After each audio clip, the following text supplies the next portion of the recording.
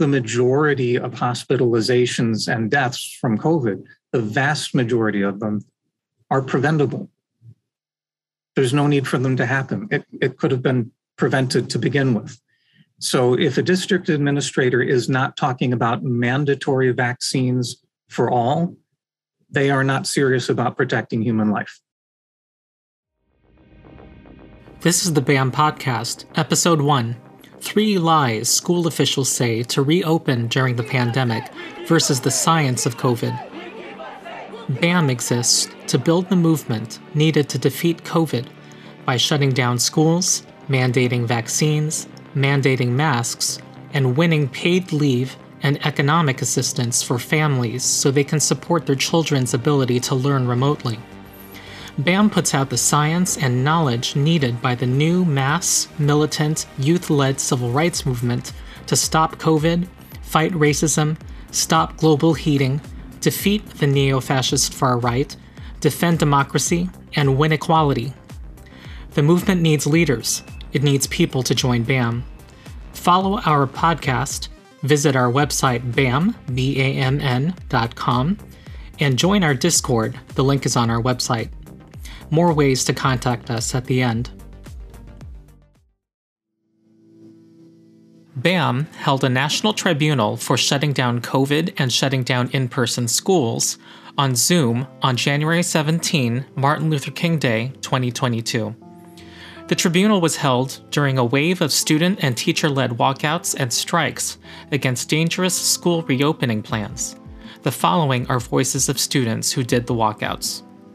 Yeah, I believe it's better that we should just shut down school, not because we want to get out of school, but because there's so many cases, and even if we're in school, there's no doubt that we can still get COVID. So even before COVID, our school is extremely overcrowded, and COVID only makes it worse. Our hallways are always crowded. Our lunchrooms are even worse. There is no way that my school can ever truly be safe. The way that things have been handled have been abysmal. Right now we have rampant COVID-19 cases. Teachers are constantly falling sick and having to be overburdened with extra classes, with extra students, and it's not sustainable. We're almost at 200 positive cases and we still haven't shut down. I live with 2 grandparents who are immune compromised, plus a couple of other family members, so I don't want to go to school, risk getting sick, and then have to come home to them. So the quote-unquote safety agreement that was concluded out of CPS and CTU sitting at the table together, there was no young people sitting at that table. The current situation is unsustainable. To do nothing is abdicating the schools district's responsibility to our community. This will not be the last of it if the provincial government doesn't make change. We will continue to protest and we will find other ways to make them hear our voice. BAM held this tribunal to arm activists with the knowledge and arguments needed to lead the movement to save lives and build the power of our communities. The tribunal opened with Shanta Driver.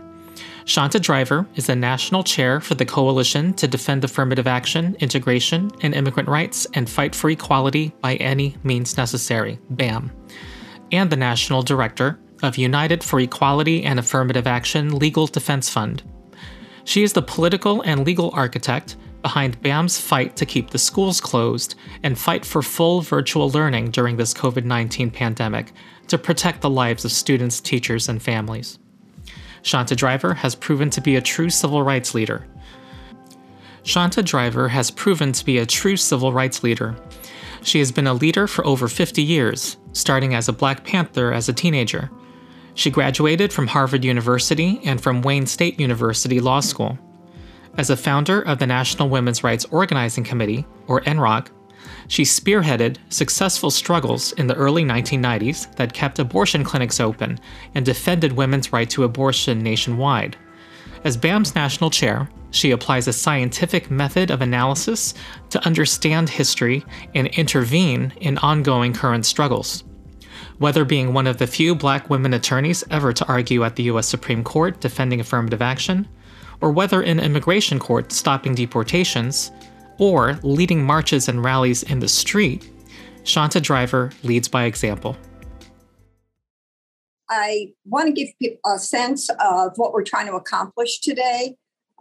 We are hoping to be able to use this tribunal as a jumping off spot to be able to continue the fights that are being made and to build a national movement that can shut down public education now, make every school return to remote learning, make every student, teacher, school worker, parent, community member safe. We learned that if you want to actually organize people, it's absolutely essential to tell the truth and stand on the truth. And so today we'll have Neil Lyons present information that provides the truth on where we're at and what we need to do to stay safe. We began organizing around COVID-19 when it first started. And I want to say a little bit about what we did in Detroit because this school year, since Christmas, Detroit was the first and largest school district to cancel all in-school learning and go 100% to remote. And that is because of the campaign that we've been waging over the last several years. In 2020, when the summer school program began in Detroit Public Schools, after the schools had been made completely virtual for the end of the spring term of 2020, the school district announced that the summer schools would be in person. And we did two things. We organized to get people signed up to bring a lawsuit to try to prevent the summer school classes from going forward unless there was testing of students, of teachers, of anyone involved with the summer schools on a regular basis, and that we get a first round of that testing immediately. We won that lawsuit, but we never would have done it if it hadn't been for the fact that we were organizing pickets at school bus sites and at schools to try to stop students from going into summer school classes because we knew it wasn't safe. And I think this period really taught us something about how to organize and what is needed to fight and win. Because the very, very first day there was mass testing in Detroit Public Schools in the summer school, there were 2 or 3 students that came back positive. And the school district crowed about this and said, you know, we tested more than 100 students and only 2 or 3 came back positive. So it's safe. And the response of parents immediately was to pull their students out of summer school because it may seem okay to a school superintendent, a local politician, even a national politician right now, for that kind of ratio of students that are infected, known to be infected, existing in a school. Maybe all these politicians find it okay, but in Detroit, the parents and the students did not. And that summer school essentially was closed down.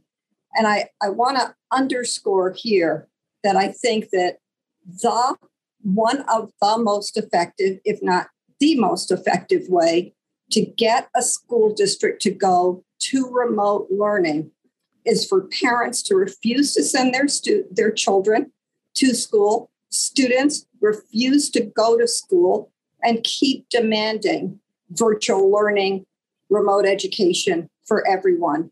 I saw today that in Los Angeles, 130,000 students did not report for school. And we know if that number grows, even if it stays as it is now for some period of time, LAUSD is going to have to offer a lot more virtual options for students. And if we can build on that momentum, we can get all of LAUSD to become virtual. I think the best way to describe what we saw from students and parents, which has continued in Detroit and which is what led the school district to feel in December after the Christmas break and after vowing to keep schools open no matter what, the school district knew that just the publicity that had gone out around Omicron and our BAM's constant organizing to keep the school shut down meant that it wasn't even worth trying to open the schools. If they wanted to have any kind of public education offering, they had to go completely remote. And that action that seems atomized and in many ways passive of not going to school if you're a student or if you're a parent, keeping your child home, I think is strike action. And it's strike action of parents and students of the most effective kind. And I would just say to every parent and every student who is staying home or being kept home right now, reach out to other students, to parents, to community members, to teachers, to whoever you have access to, and ask them to join the strike. Ask them to stay at home.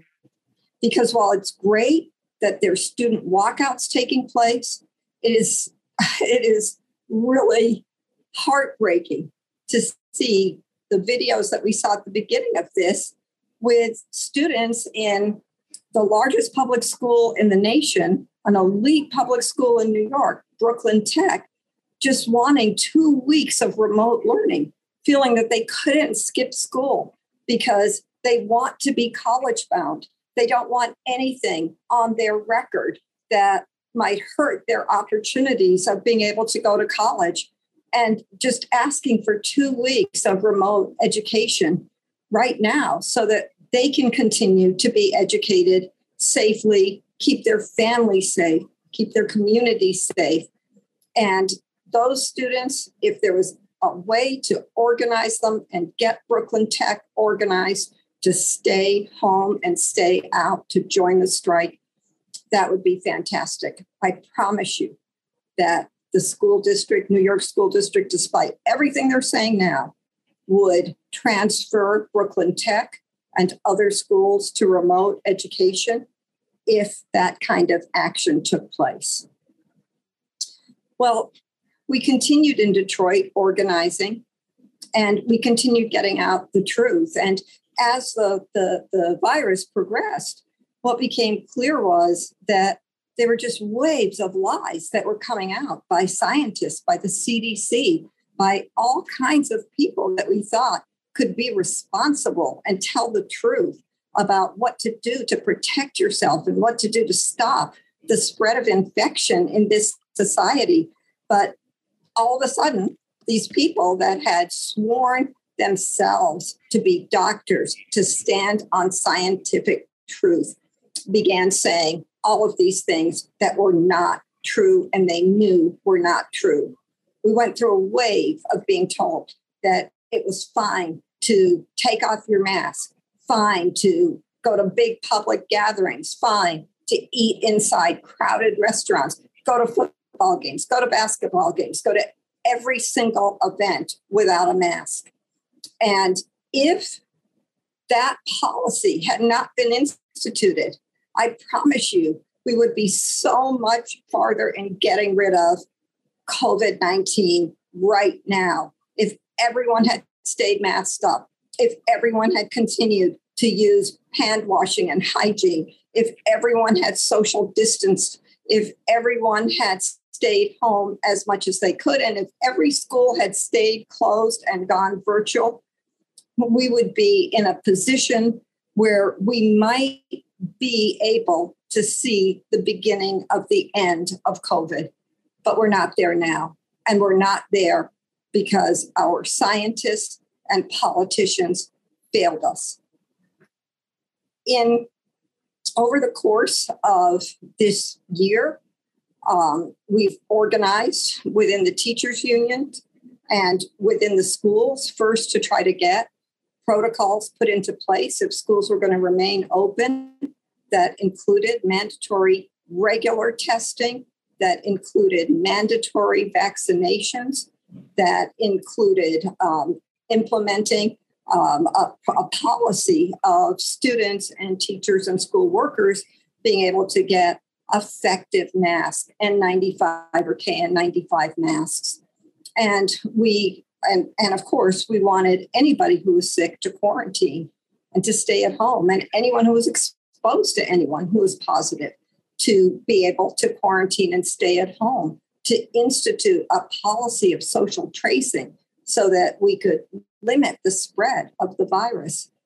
And the minute, though, that it became clear, first with the spread of Delta, and then in the beginning of December with Omicron, that we were entering a period of extreme, extreme danger, we just said, close the schools down, go to remote.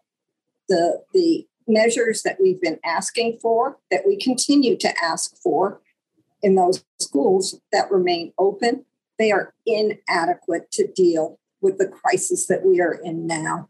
And we need the schools shut down. This winter, coming out of the Christmas break, there have been a number of places where schools have had to be closed down because teachers have called in sick, parents have kept students at home, students have refused to go into school, and that has led to such low attendance that effectively whole school districts have had to shut down. But the biggest change was seeing the Chicago teachers go out on strike, and that was electrifying. It was great. And I just cannot commend the Chicago teachers enough. I feel like our problem with teacher strikes, both Chicago this year and teacher strikes in the last several years, is that if they're organized by the local elected leadership or by the national union leadership of AFT or NEA, they are going to be strikes that lose, that could win. There'll be far too many concessions made. There'll be an attempt to get teachers back as quickly as possible. There'll be a policy of teaching people how to lose instead of how to win. And I so admire the Chicago teachers. I'm so glad that that vote on the contract was so close. And I'm so glad that actions continue in Chicago because I know the teachers can win there. I know they can. They're up against one of the most treacherous mayors in the country, but they can beat her and they can win. And one of the things that was especially inspiring in Chicago was when teachers went back to work and there started to be student walkouts in Chicago. That just sent a message to all of us. Oh no, these teachers aren't done fighting. They're organizing now in the schools. They're uniting with their students. They're standing and fighting together. And that is exactly what needs to happen in order to win this fight. The walkouts have spread to many other schools. There have been strike actions and sick outs in many, many school districts. They've been organized efforts by BAM EON leaders to get sick outs and strikes to take place independently in many school districts that have been very, very successful. We need to continue to do all of what we've been doing because this is life or death. This is astounding to be in a society in which our leaders at every level of government have decided that what the American people need to do is get used to high death rates and accept it. To have leaders that have tried to demoralize us and lie to us, leaders whose main motivation has been to get the economy started, whatever the human cost might be. This is an outrageous situation. And it's like when you're fighting, when you're out there and you're telling the truth, you're swimming against the tide. But believe me, we've learned that you are speaking for millions and millions of people who will not submit, who will not say it's okay, that in a very short period of time, we're going to have 1 million people dead in America because of COVID-19. That no, this is unacceptable. We have to bring this era to an end. And the only way to do that is to take maximum precautions and for the movement to assert itself and make sure that we are in charge from now on of what COVID-19 policies will be in this country, because everyone else has failed, but we can win. So I just want to thank everybody for being here and turn things back over to Yvette. Shanta Driver's presentation was followed by another by Neil Lyons. Neil Lyons is an organizer with BAM. He has committed his life to the fight for equality, civil rights, and immigrant rights. He is a dedicated student of science and a graduate of the University of Michigan at Ann Arbor.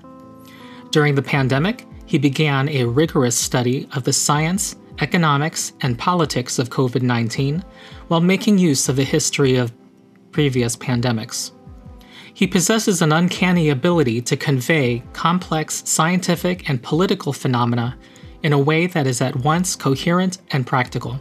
Most importantly, unlike most public health officials and politicians, he is unwavering when it comes to speaking the plain truth.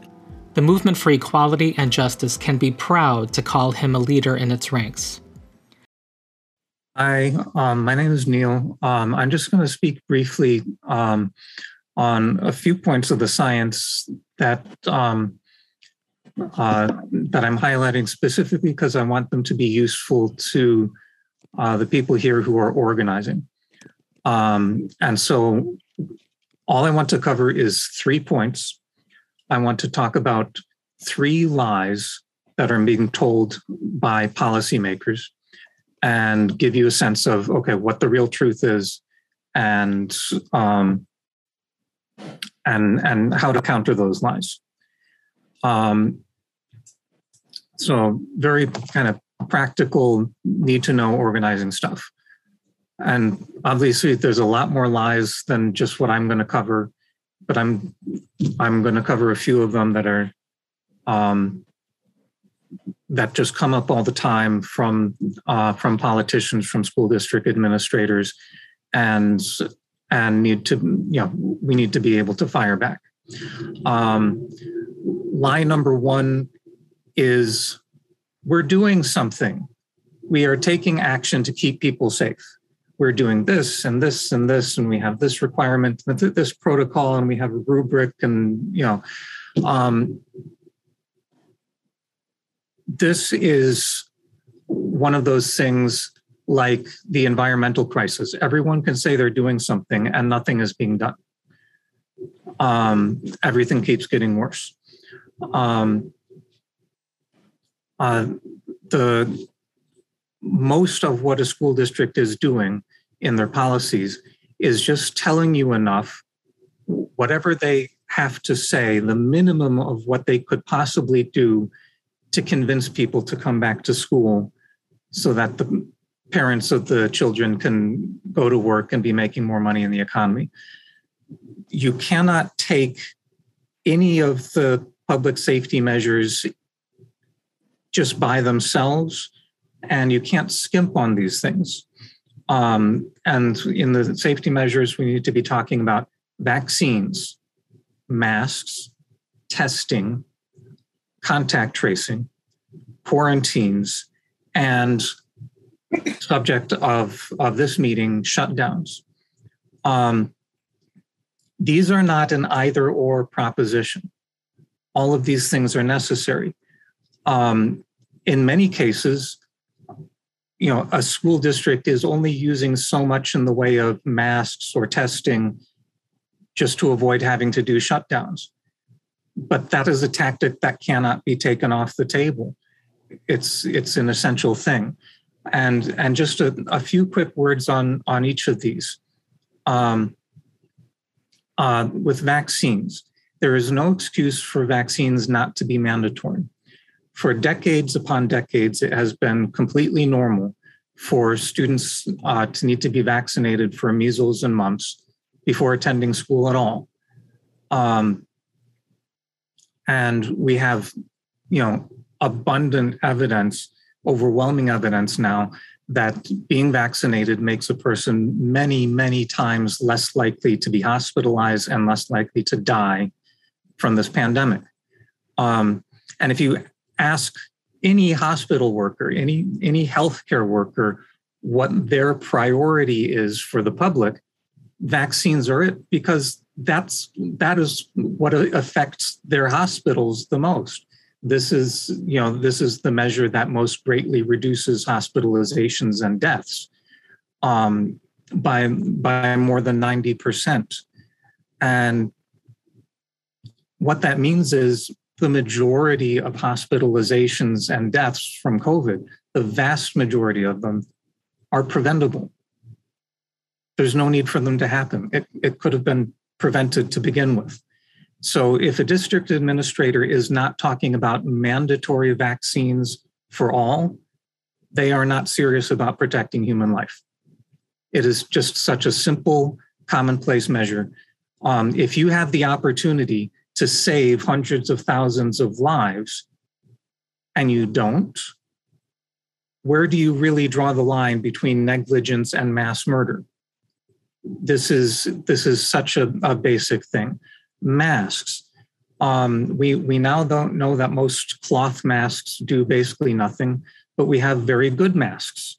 The typical surgical mask, which is very cheap, is around 60 to 70% effective, but we could do much better than that. The very best mask is the N95, which is around 95% effective. And there are a couple other masks that are over 90%, which are the KN95 and the KF94. Those are very good. The N95 in particular for children comes in small sizes, child-size masks, the best possible protection. So N95, KN95, KF94, those are in a class of their own. Those are the only things you can get that are more than 90% protective. Those should be available to everybody, and they shouldn't be optional. They are certainly more expensive than the typical surgical mask, but human life is worth that cost. It is worth paying for. Testing. We now know that with Omicron in particular, the virus has evolved to a point at which it is very hard for the rapid tests to detect Omicron. So if you take one of those really fast do-it-yourself tests, you can get a false negative very easily. And that is turning the rapid testing system into just a way of keeping stuff open and making it look like fewer people are sick. The tests that will accurately find Omicron the best are the PCR tests.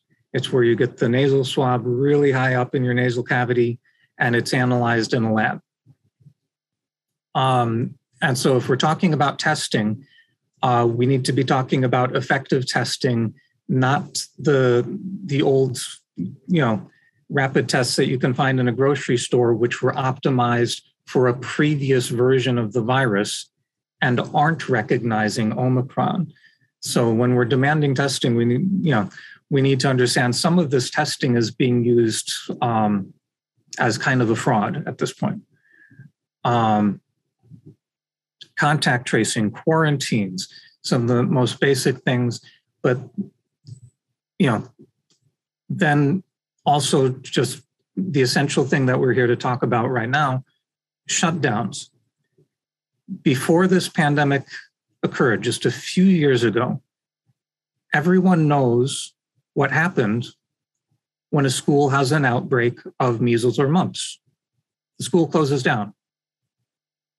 It's so simple. This was like basic procedure, basic medical, best practice, just a few years ago, even though it feels like ancient history now. COVID-19 is much more dangerous than measles. It's much more deadly. And it is rapidly becoming more infectious with every new variant. This practice of being able to close things down to get the situation under control has been universally rejected by politicians of both parties, by the district administrators, and we are going to be the only real force. Organized students, parents, teachers, community members. We will be the only real leadership to fight for this basic policy that has, been essential forever. If you have a deadly outbreak going through a school, shut it down. Stop the outbreak. Very simple. And all of those best practices in healthcare policy need to be on the table. You cannot say this or that. The Supreme Court, rejected Biden's vaccine or test policy for big business. And that was a terrible decision by the Supreme Court, but the policy itself was too weak. Vaccine or test, those are completely different measures. They do not accomplish the same thing. They are needed for their own reasons. And both vaccines and testing need to be mandatory as well as masks. You cannot just pick and choose which ones you like, which ones are most convenient, which ones are the easiest for getting people back to work. In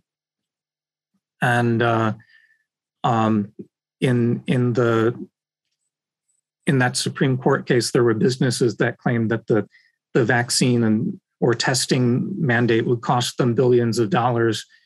And that argument should have been thrown out of court because the vaccines cost nothing. The federal government already paid for all of that. They cost a school district nothing. They cost a business nothing. There is absolutely no excuse for anyone to fail having a mandate. This is just a simple question. Are you serious about keeping people alive? That's all it is. The fact that there has been such a universal failure to implement most of these measures is a sign that the real policy is to keep the money flowing, and that they are perfectly willing to sacrifice hundreds of thousands of lives if that's what makes the rich richer, and that's the crime that we're up against. Lie number 2. Cases are going down, the surge is over, we can all go back to normal. This has happened now multiple times during the pandemic. And part of the lie of this whole thing is obviously just pretending that evolution does not exist. Evolution has brought us wave after wave after wave of the virus, and will continue to do so until the pandemic is over. Pandemics do end, but it usually takes a long time. And the rule is it ain't over till it's over. The evolution of a virus follows a very simple pattern. The more it spreads, the more it creates mutations. The more it creates mutations, you have more diversity of the virus. And so you have more competition to see which variations of the virus are best at reproducing. And when something gets really good at reproducing and is an improvement, it's a new variant or a new strain.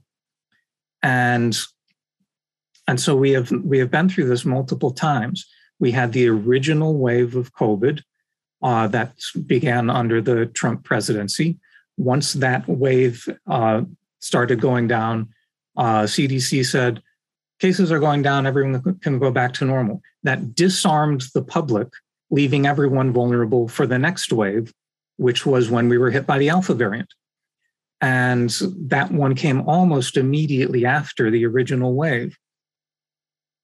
And that was that really began in the very end of 2020, beginning of 2021. And when that subsided, the CDC committed the ridiculous crime of saying, we can all go back to normal. You can take off your masks if you are vaccinated. Everyone can go back to school, go back to life as usual as long as you're vaccinated. That left everybody, including vaccinated people, vulnerable for the wave of the Delta variant. And they started sending people back to school in the midst of the Delta outbreak. And then when, Delta started moving down and they said, okay, well, this wave is over. So, as long as you're vaccinated and your family tests negative, go do your holiday vacations and meet up for Thanksgiving, meet up for Christmas. That disarmed everyone and left everyone vulnerable for now Omicron. And, this virus is looking a lot smarter than our public health authorities. The virus keeps changing, keeps getting better, and the authorities keep doing the same stupid thing, disarming the public and leaving us vulnerable for the next and the next stage in the evolution of the virus. What that does is it allows the virus to evolve that much more rapidly. The more spread you have, the more transmission you have, the more evolution you have. And that puts all of us at risk, even those who are vaccinated, because it can allow the virus to evolve in a way that bypasses some of our vaccine protections. So this is just a lie that has to be confronted. Evolution does exist, and it ain't over till it's over. And we need to be, we need to be prepared to battle every single phase of this pandemic. And it will not be the same pandemic. It will not be the same virus from beginning to end. And we have to be able to respond accordingly. And the third lie and last point I'll make is kind of the obvious one. And it's the lie you hear every day. The schools are the safest place for our children to be. And you hear that on the news every day. We've covered this before, and I'll just run through some of the basics again. There are plenty of studies, and some of our previous stuff that we've put out, and even in our recent flyer, there's a reference to the study in the Journal of the American Medical Association. Closing down schools dramatically reduces the numbers of cases, the numbers of deaths, and the rate of transmission in the community as a whole. The study was published in JAMA, the Journal of the American Medical Association, showed that school closures reduces the numbers of deaths by 58% in what we've seen in the United States, and it reduces the number of cases by 62%. That's a reduction of more than half. And so it means our public health officials and school administrators know that when they are opening schools, they are doubling, more than doubling, the number of cases and deaths.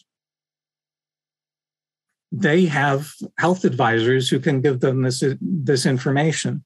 And when they are opening schools during a surge like we're having, and this is the biggest surge we've seen so far, they know they are dramatically increasing the number of people who die. That is about the most irresponsible decision any leader could make if you're responsible for anyone.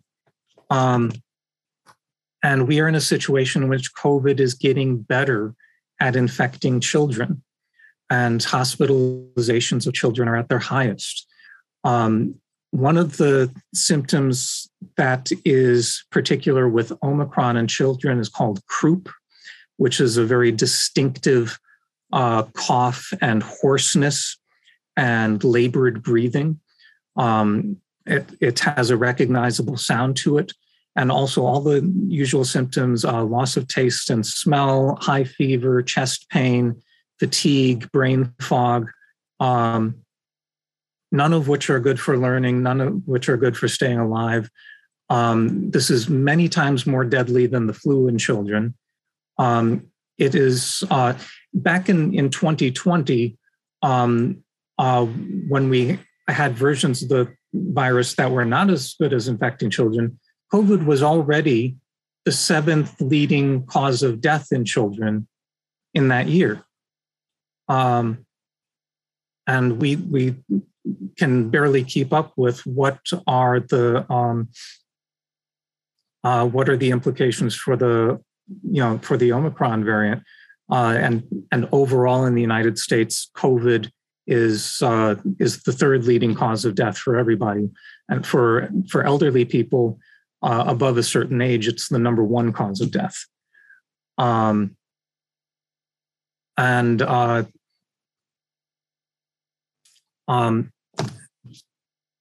okay, we know why these policies are so bad. We know in order to get parents back to work, you have to get kids back into school.